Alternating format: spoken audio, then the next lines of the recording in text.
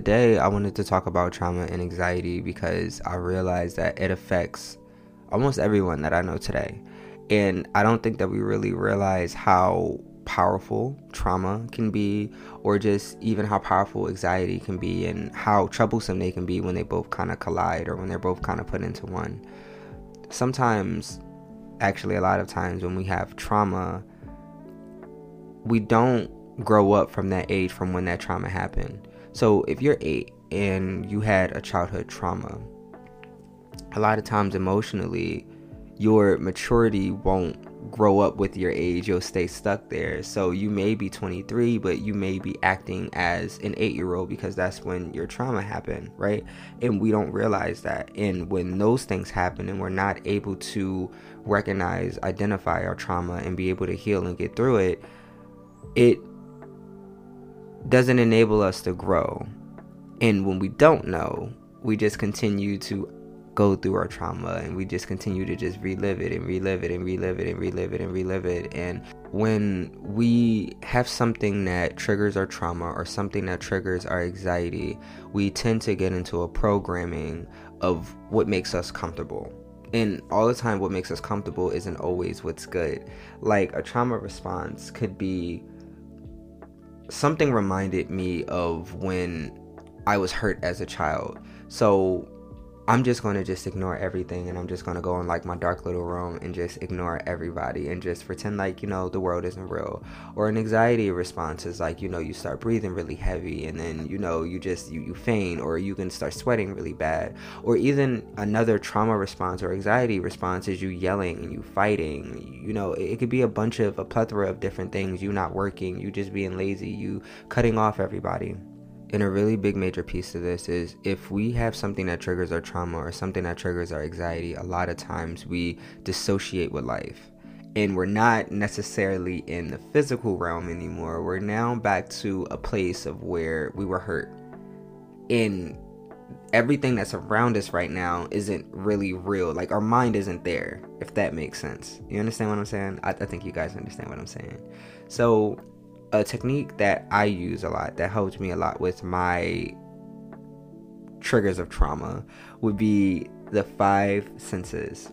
5 senses is a grounding technique that brings you back into reality, the place of where you're supposed to be, so you're able to deal with it effectively, and just get you back into the space without going back of, when you were a child, or not getting you into like, your anxiety show and you like breathing really heavy. And the 5 senses is very simple, is very quick.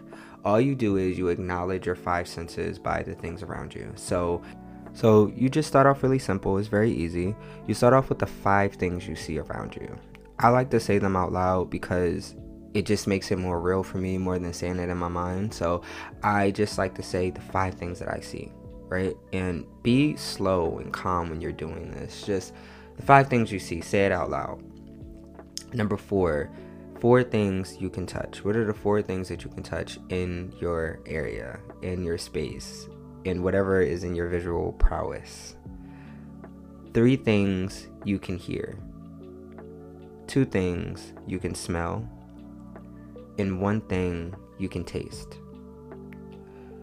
It may seem silly, but I'm telling you guys, this thing actually works. It brings you just back into reality and just makes you realize that, hey, I'm not that 4-year-old, 5-year-old kid anymore. Or, hey, like, this thing that's bringing me anxiety may not really bring me anxiety. Like, where am I right now? It's a more mindful technique that just makes you be where you are, instead of doing that escapism method that we're so used to doing. A lot of times we just like to escape, and this just brings you back into reality.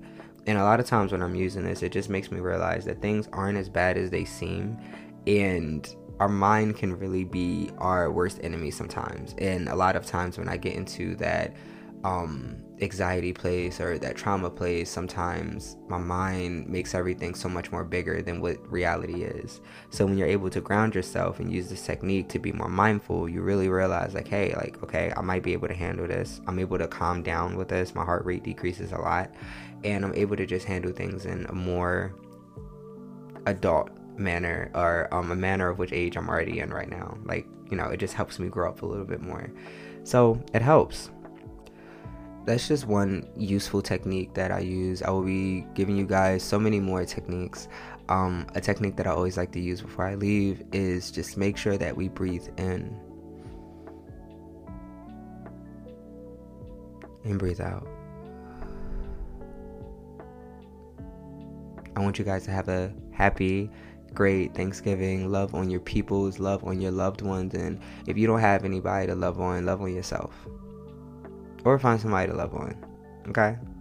We all need love. I hope you guys have an amazing week.